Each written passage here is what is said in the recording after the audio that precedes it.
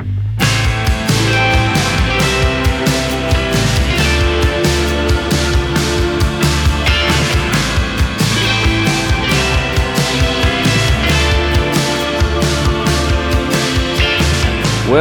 to the Weekly Deep Dive Podcast on the Add-On Education Network, the podcast where we take a look at the weekly Come Follow Me discussion and try to add a little insight and unique perspective.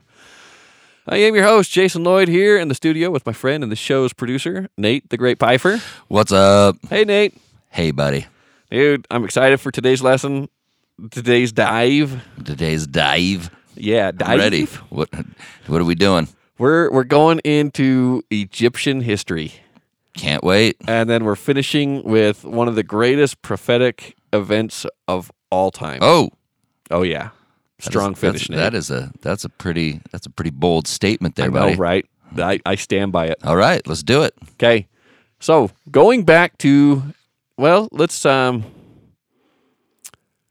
me start by telling a story, and then let's relate that to this Exodus account, and then let's go into Egyptian history and see if we can't put all these pieces together. As you know, I've been involved with some of the relief efforts trying to help people in Ukraine. In particular, there are some orphanages where there were children that were in the process of being adopted. And then when the war broke out, they couldn't finalize the adoption process. But they have homes, they have parents where they need to go, and the parents have reached out to the Exodus organization and asked for their help and assistance in helping them finalize this process and get these kids out.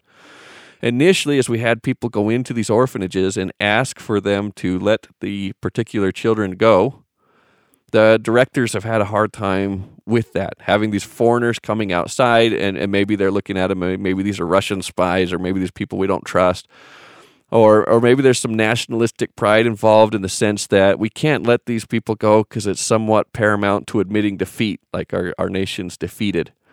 And also early on, I think you had a lot of groups going in with vests that pretended to be part of an organization that weren't, that just honestly trafficked kids, and the orphanage directors are on high alert. And in any case, whatever the situation is, or whatever the excuse is for the directors, they have not been willing to let these children go. So we've had to resort to getting local military help, having the local forces come in and speak their language and say, this is martial law, we are in a crisis situation, we need you to let these people go, and having them speak for us rather than just us speak for us is our next best hope at trying to get some of these kids out and saving them. The reason I tell that story is when we look at Moses and Aaron coming in to talk to Pharaoh, God is going to be trying to relate to Egypt in a very personal way and kind of act like that local resource. And let me explain. Let's go to the history of Egypt, mythology in particular. Osiris was this great god that ruled over Egypt for a long time, and he had a brother named Seth, and Seth at some point grew jealous and had Osiris murdered. Not only did he have him murdered, but he had him chopped up in many pieces and distributed all throughout the land. And that was supposedly the end of Osiris. Isis, Osiris's wife, was very saddened by the event, obviously. So not obviously. Who knows? Who knows? No, she was. And not only that, but Seth's wife was also pretty distressed about what her husband had done, so she joins forces with with Isis to help her put the pieces together and bring Osiris back long enough for him to foster a child with Isis. And now you get this child being born, and Osiris kind of disappears and becomes the god of the underworld. And he's recognized as this great god, and kingship is with him.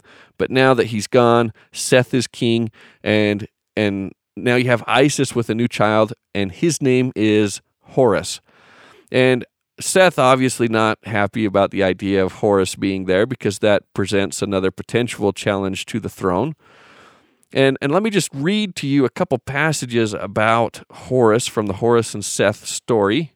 And I'm trying to just summarize most of this. I won't bore you to death with a lot of reading, but here's according to one version. Seth was ranging about looking for Horus when he was a child in his birthplace of Chemis. His mother hid him in a papyrus thicket, and the coverlet of the Nephthys was over him, and she hid him as the royal child who was in the papyrus thicket. And as his name, Anubis, came into being, and Methel Emi Wet became his cult image.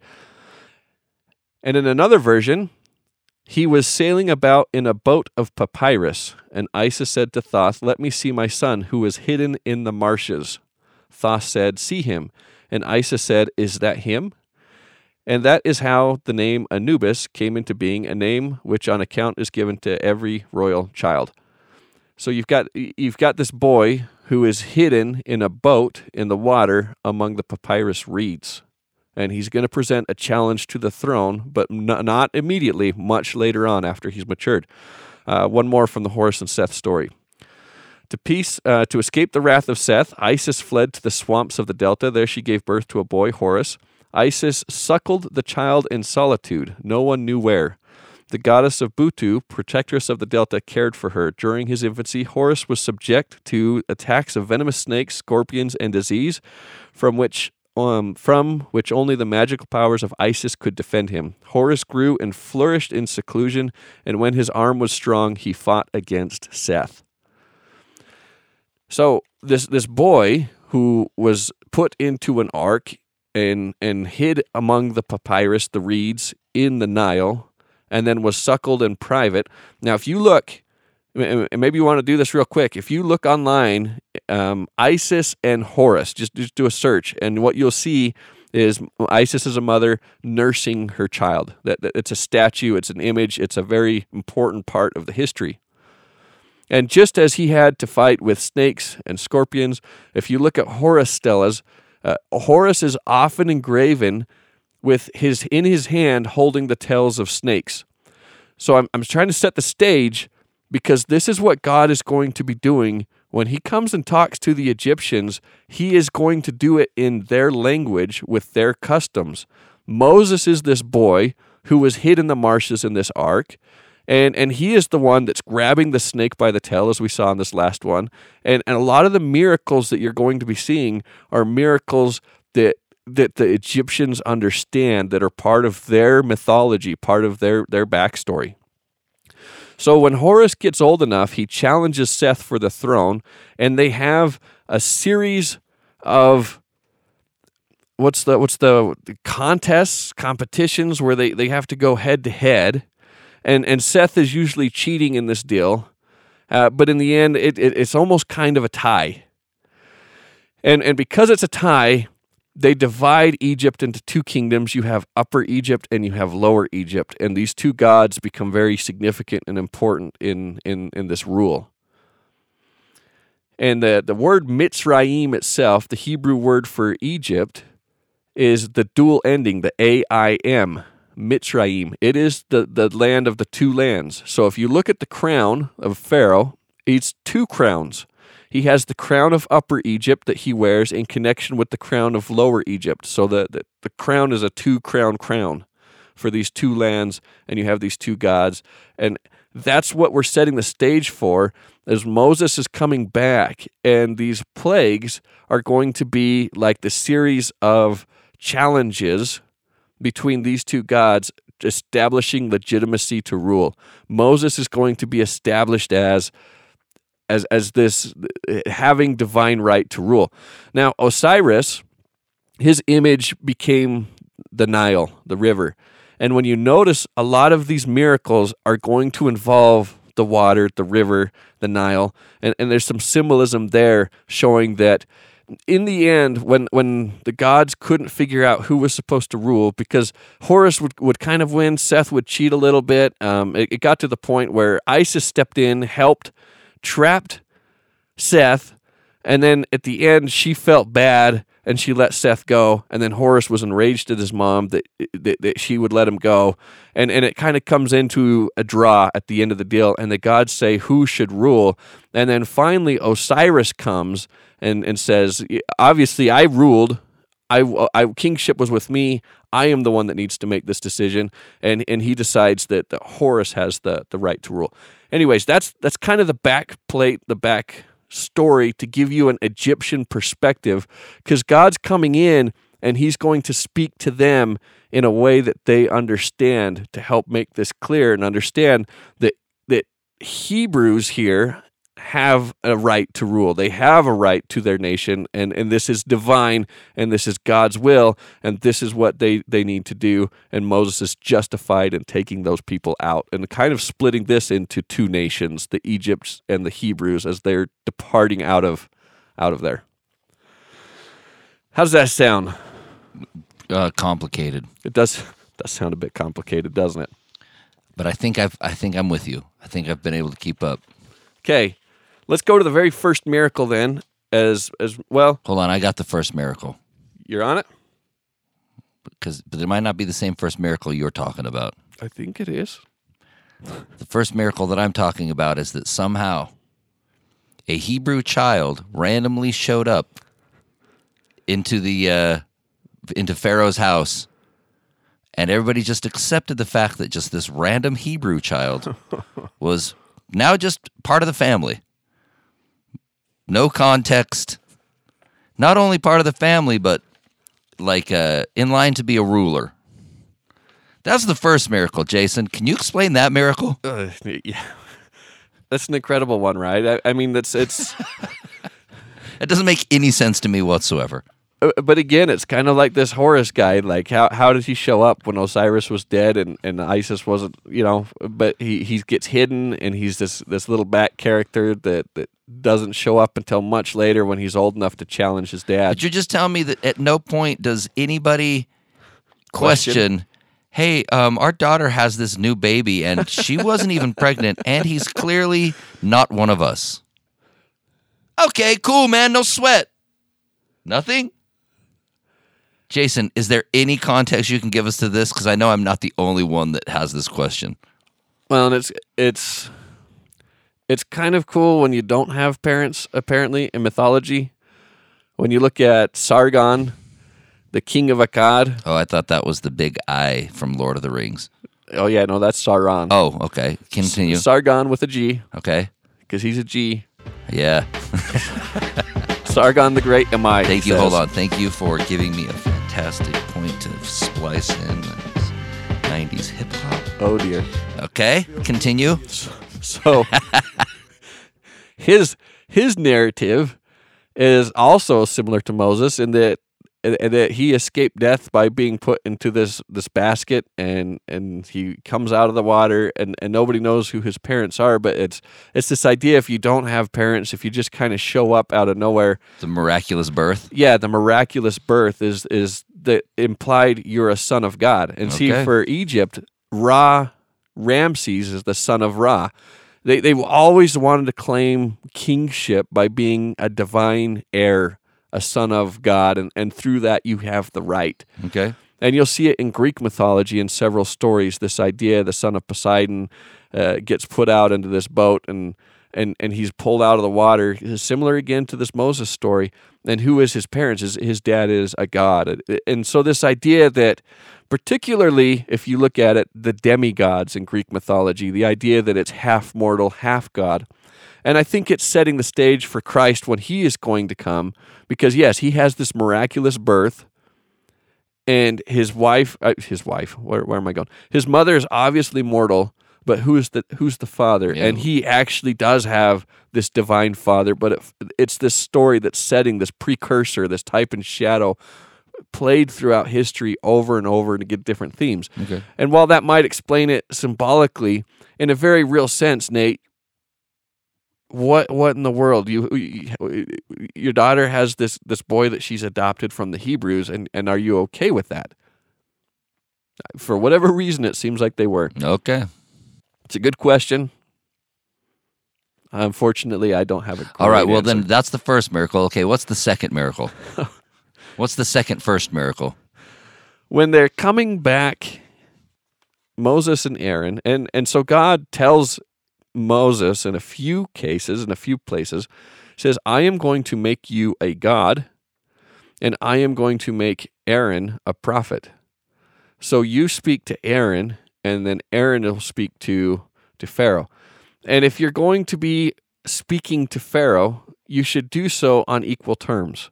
When you look at politics, if you have an ambassador come to your country and you have an ambassador meet them, you meet on equal levels. If you have the president come in from another country, then typically you want the president to meet them and have that conversation. You don't send the vice president or another representative or ambassador. You try to meet them on equal terms. If Pharaoh has deified himself in terms of a god, and God says to Moses, okay, I'm going to temporarily exalt you to status of God, and then you speak the word to Aaron as if he is your prophet, so that you're on equal footing as you present this message, your case to Pharaoh, and argue this.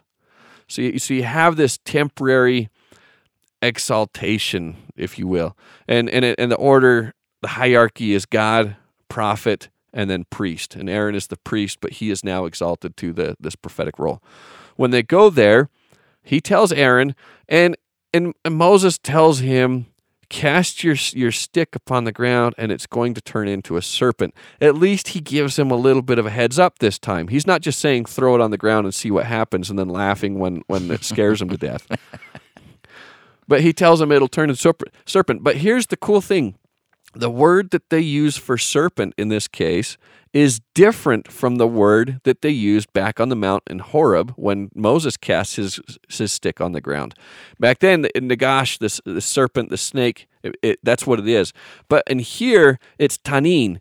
And the tanin is used in a couple instances in the Bible where it's not really a serpent per se. It's a monster, Leviathan. So in Genesis, when it says he created the great wells, is how they interpret it on the the fourth day of creation, when he creates life from the waters, he says the great wells. The word for wells is the taninim. And later in Isaiah, when he refers to Leviathan and the Lord slaying Leviathan, this monster of chaos. And if you go to some of these creation myths, you go to the Babylonian epic or the Canaanites, they believe that chaos is taking the form of this massive sea creature, sea monster, and that God has to slay the sea monster and take the body and organize it so out of the chaos life can begin. Anyhow, this tanin is used in the case for who hath wounded the dragon in Isaiah, and that dragon is the tanim. And he says Leviathan, and that's the tanin, and the sea monsters in creation. So that's the word that's used here. It's not the Hebrew word for snake. This is a sea monster or a river monster. And in some cases, people look at that and interpret it as crocodile because you're in the Egyptian area, and the Nile, you have the crocodiles as the monsters that coming out of the water there. I don't know if I necessarily agree with that. When you go to Egyptian mythology, there is a story that, so Ra is the sun god, and he travels in the sky from east to west, and then as he goes down in the west in the mountains, let me just read to you a summary statement from the myth about this dragon serpent that they had. It says, quote, when the boat of the sun entered the western darkness at evening, it faced the peril of a serpent or dragon, which might destroy the sun. Then it was the function of the god Seth to repel the beast, so that the sun might cross the underworld by night and be reborn in the morning. In like manner, man should survive death and be reborn. So this serpent that they're creating is not just an ordinary snake. They use a different word in Hebrew here. It's a dragon or serpent connected with this idea of this monstrous dragon that's connected with the gods and creation. So when the magic people, they say magic, or I'm not sure, is that the word they use? It should probably be translated priest. When the Egyptian priests do the same miracle, they're put on their sticks on the ground, they're turning into these serpents, but Aaron's eats all of theirs up, and then he can grab it and it turns back into, so this is putting them in the role kind of like God Seth and saying, we control the serpent that has control over death and life and resurrection. And it's Christ, ultimately. These people are representing, I am who I am, the great Lord. And he is saying, you have a God that does this, I do that. You have a God that does this, I do that. He is taking on all of the gods at once in this great God war, if you will, and saying, I am the one that has power over life and death. I am the one through which resurrection is possible. And that's the first clear message to Pharaoh, saying this is what's going to happen. After the miracle, it says, and he hardened Pharaoh's heart. And that's what it says in the English. Literally, that's what it says in the Hebrew. And it says, and he, maybe not hardened, resolved, made firm, strengthened. It's chazak, to make strong. And then it says the heart of Pharaoh. What it doesn't say is who he is. In the creation, in the Bible in Hebrew, it says, Vayomer Elohim, and he said, Elohim Yehior, let there be light. The who says it always comes right there after the verb. And he said, Elohim. So, and God said. In this case, and he hardened, Yichzach, Lev Pharaoh. So he hardened the heart of Pharaoh. It never says who hardens the heart of Pharaoh. It's blank. It doesn't say, and God hardened Pharaoh's heart.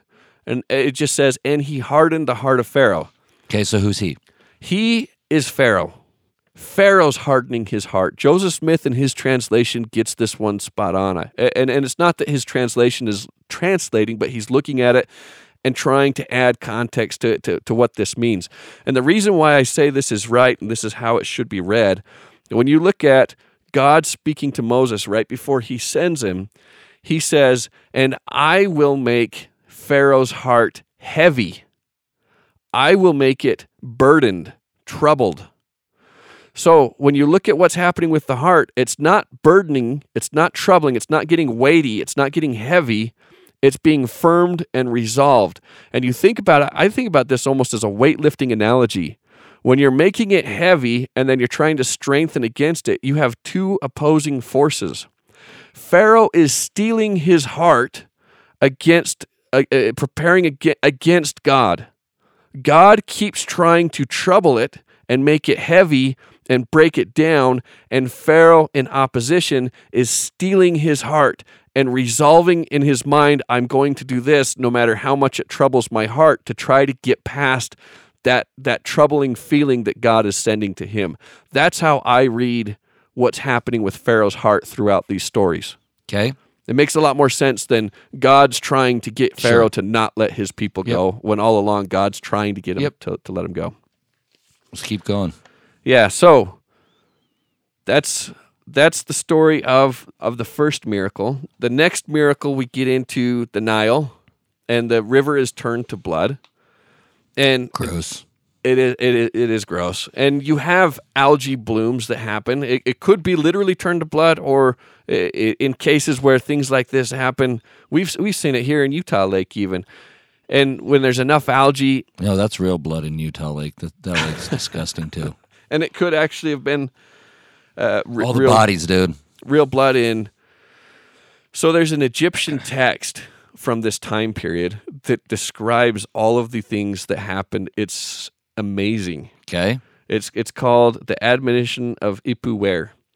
And Ipuwer is calling out Egypt for all of their wickedness and saying, this is look what you have brought upon us. And they talk about the Nile being turned to blood.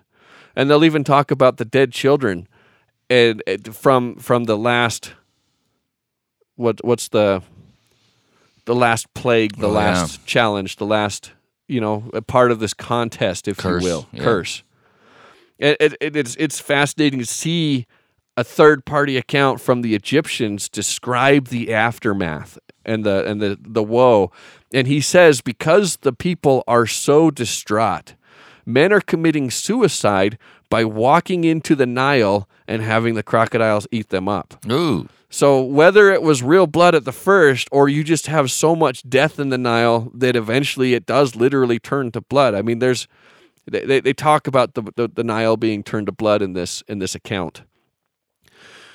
And you follow these plagues in order, and they, from a scientific perspective, it makes a lot of sense. If something happens with the water, the very first creatures that are going to be affected are your amphibians that have the skin that's very sensitive, that absorbs it. Usually in a habitat, if your amphibians they're the first ones to go. They're the first ones that are negatively impacted by it, and it's a warning sign that other things are going to start following.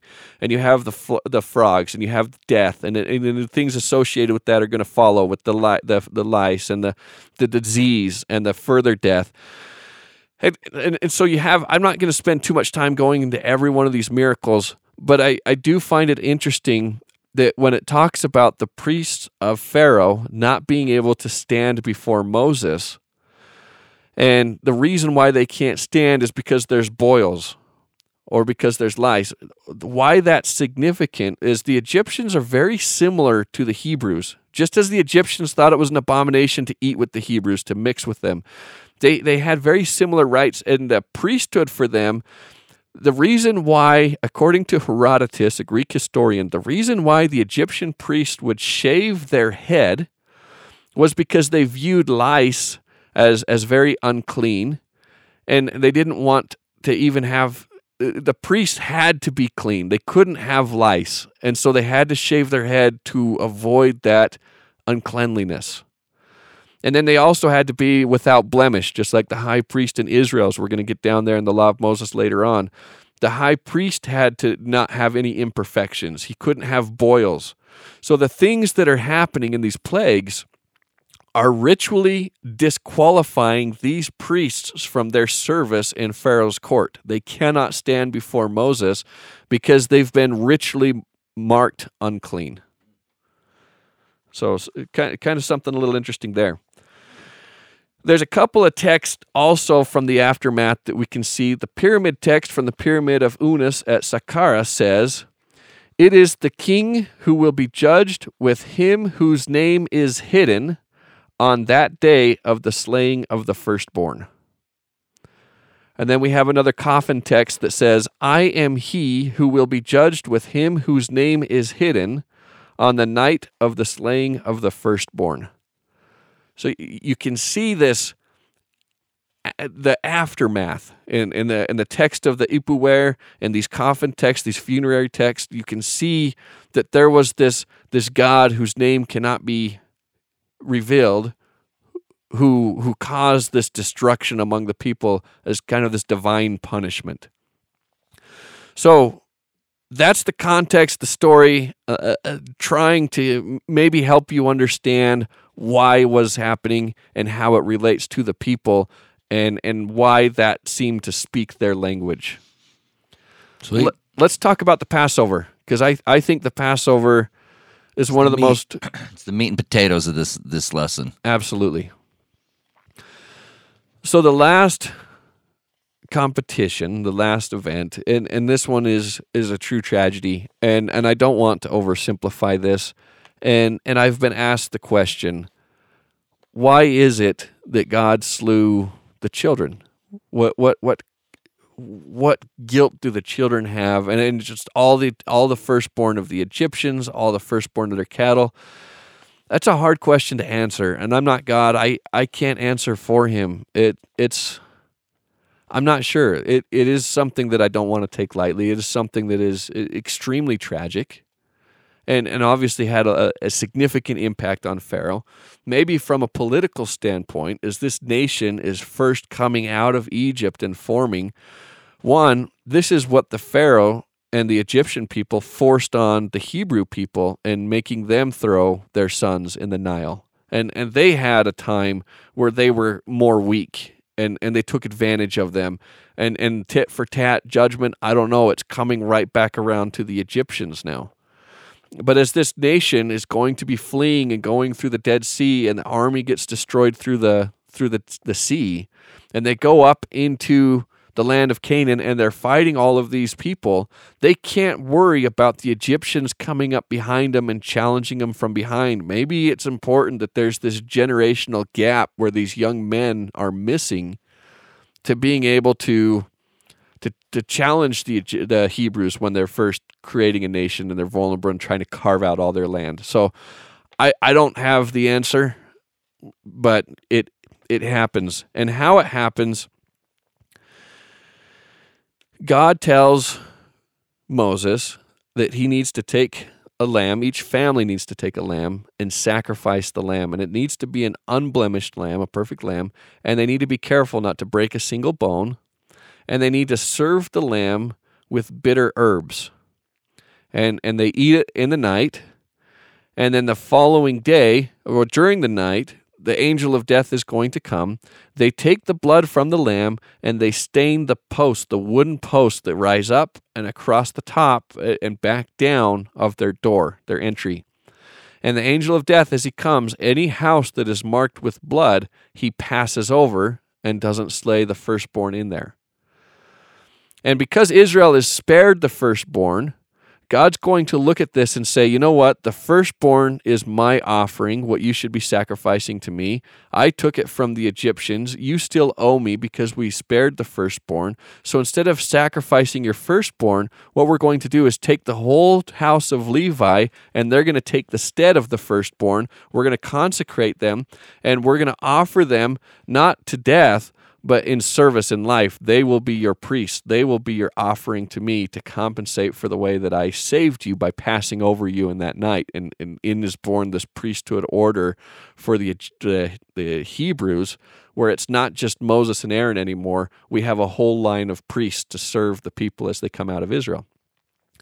The significance of this event, let's fast forward to the time of Christ, because he was considered the lamb. As we look at Isaiah, he was brought as a lamb to the slaughter. He was unblemished and perfect in the way he lived his life. And also, ritually, he was very clean at the time he was offered up in Jerusalem. Right as he comes back into Jerusalem at this time, Lazarus, his friend, had passed away. And it's unique how he handles that situation, because Lazarus is inside of a tomb, and Christ, being the one who washes the feet of his disciples, who's never one to have somebody serve him, but always quick to serve everyone else, asks others to roll the stone away from the door of Lazarus' tomb. And instead of going in and grabbing Lazarus and bringing him from the dead, as he had done times before in his ministry, he calls out with a loud voice, "Lazarus, come forth." What is this new aversion to work? Christ, if you look at the law of Moses and what's going to be established, you cannot be in the same room as a corpse or it makes you ritually unclean. You can't touch a corpse. So when Lazarus comes forth, all wrapped in the burial cloth, he asks others to unshroud him. So he's maintaining his ritual purity, cleanliness, even coming up to the point where he's going to be crucified. And when he goes into this atonement, then he becomes ritually unclean by bringing our sins upon him. So he was the sacrifice that blemished himself, kind of like this lamb. And when he's on the cross, to speed things up, and why do they have to speed things up? The Jews tell him, for on the morrow is the Sabbath. And it also says that the time to prepare the meal, so as the sun was about to set, they needed to go back and prepare their meal. What meal are they preparing for? Because they did not crucify Christ on a Friday, if on the Saturday was the Sabbath and on Sunday he raises, because you don't get 3 days and 3 nights. At best, if he dies Friday, so we can count Friday, Saturday you can count, and then Sunday he rises in the morning, how does that count as a third day? Maybe you can count as a third day, but then Friday night, Saturday night, you only have 2 nights. So are they wrong when they say Christ was dead for 3 days and 3 nights? Or consider this, Passover is considered a Sabbath. If Passover is happening on a Friday and Christ is crucified on a Thursday, then Thursday night you have to prepare the Passover meal the night before they're going to be going free. And the Passover meal is what is is commemorating the liberation of the people of Israel. Because Christ is going to die, all of the people get to go free. The captive gets to get set free. So when Christ is on the cross on a Thursday, they say we have to speed this up so that we can go prepare, for it's the time of preparation. We need to go prepare our meals. They're going to prepare the Passover meal that night because Friday's going to be the Passover, a Sabbath. Saturday is going to be your Sabbath because that's the Jewish Sabbath. And then on the third day, on Sunday, he rises after 3 nights now. you have a new Sabbath. And this is unique in history. You have 3 Sabbaths in a row, almost a Sabbath for each god, if you will. There's a lot of power in that imagery. And I find the imagery fascinating that on that very night of his death, observant Jews in Jerusalem are slaying a lamb at the same time that he is being slain. And one of Christ's hardest teachings that got people to stop following him is when he said, "You must eat my flesh and drink my blood if you're going to live again," saying that he is going to be this Passover lamb and talking about the symbolism of the sacrament. And people had a hard time understanding it. But there they are that night eating the flesh of a lamb while the Lamb of God is killed before them in preparation for this meal. And the meal is supposed to be served with bitter herbs. And while Christ is on the cross and thirst, they take a sponge and dip it in gall and bitterness, and they bring it to his lips. He is a lamb served with bitterness. And the prophecy that not one bone will be broken in the lamb in the Passover meal preparation, as they have to speed things up, so that they can start observing the Passover and prepare their meal and slay their lamb, they break the legs of the person on the left and the right, the 2 people, I can't say that necessarily left and right, sorry. The people that are crucified with him, they're still alive. They break their legs to speed up the process, but Christ himself had already given up the ghost, and not a single bone of his body had to be broken to speed things up. And so this event that is happening almost 2,000 years before Christ comes details the very day of his death, that he's going to be slain, that they're going to serve him with bitterness, the bitter herb, and they're going to not break a single bone of his body. All of these fine details prophesied out thousands of years before he even came. And what traditions do we know go back that long? The Passover is the oldest observed religious tradition that these people every single year remember and commemorate and hold to. And yet it pointed in such fine detail to what was going to happen with Christ 2,000 years later. I find that the most amazing, greatest prophecy of all scriptures. You were right. You fulfilled that bold statement. It's incredible to me. By the way, that is incredible. You also have other little details. Obviously, the blood on the post, right? You have the cross that he's hanging from, and the blood that goes across I'm assuming the wooden posts of their doorways. Absolutely. You have subtle little things like that too. And yeah, his blood stained the vertical, horizontal posts of the cross as he's nailed to it. Yep. As his back is scourged, as he's wearing a crown of thorns. And yet they're marking the post. And the symbolism there, we've talked about the firstborn so many times in the scriptures up to this point, right? And the younger one not necessarily being the firstborn, yet becoming the firstborn, and this idea that here the firstborn is being sacrificed, that the firstborn might be saved, that we might be preserved through this, and that the captive might be set free. Because not only are you saving the firstborn this night, but this single event was the one that broke Pharaoh's heart to the point where he couldn't hold back anymore, and Israel went free. Yep. It's interesting too, the firstborn up to this point in the scriptures always gets all the awesome stuff. And there's definitely responsibility that comes with that, but still there's like this really great there's a lot of really amazing things with it.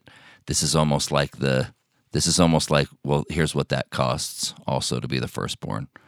Like your life is going to be on the line tonight. You know, like here's now you needing to fulfill the full responsibility of your birthright, and Christ basically takes that upon himself too. Though he takes that burden as well. Yeah, great stuff. What else we got? That's all I got. That's Nate. a fantastic way to finish. To be totally honest with you, I'm glad that we can finish on such an amazing high note. Thank you. Fantastic. What are we talking about next week? And this is a little bit hard because next week, I believe, is a special Easter message. We take a break from the Old Testament to present an Easter message, and it's going to be interesting because how do you top an Easter message greater than the Passover itself? Exactly. Yeah, it's true. So we'll try. We'll see what we can put together. Well, I think maybe this even too sets it up. Again, like I know that we've even had some conversations, and I've been in some lessons that you've taught where we've gone even more into the prophecies and the symbolisms and various things of the full atonement process. And so I think next week's going to be fantastic, but I know that we'll have plenty of good stuff for you next week too. Yep. All right. If that is all that we've got for today, again, everybody, thank you for listening. We always appreciate your comments. We appreciate your emails. We appreciate your feedback. If you want to get a hold of us or ask us any questions, it is hi@weeklydeepdive.com. And thank you again for listening. Until next week. See ya.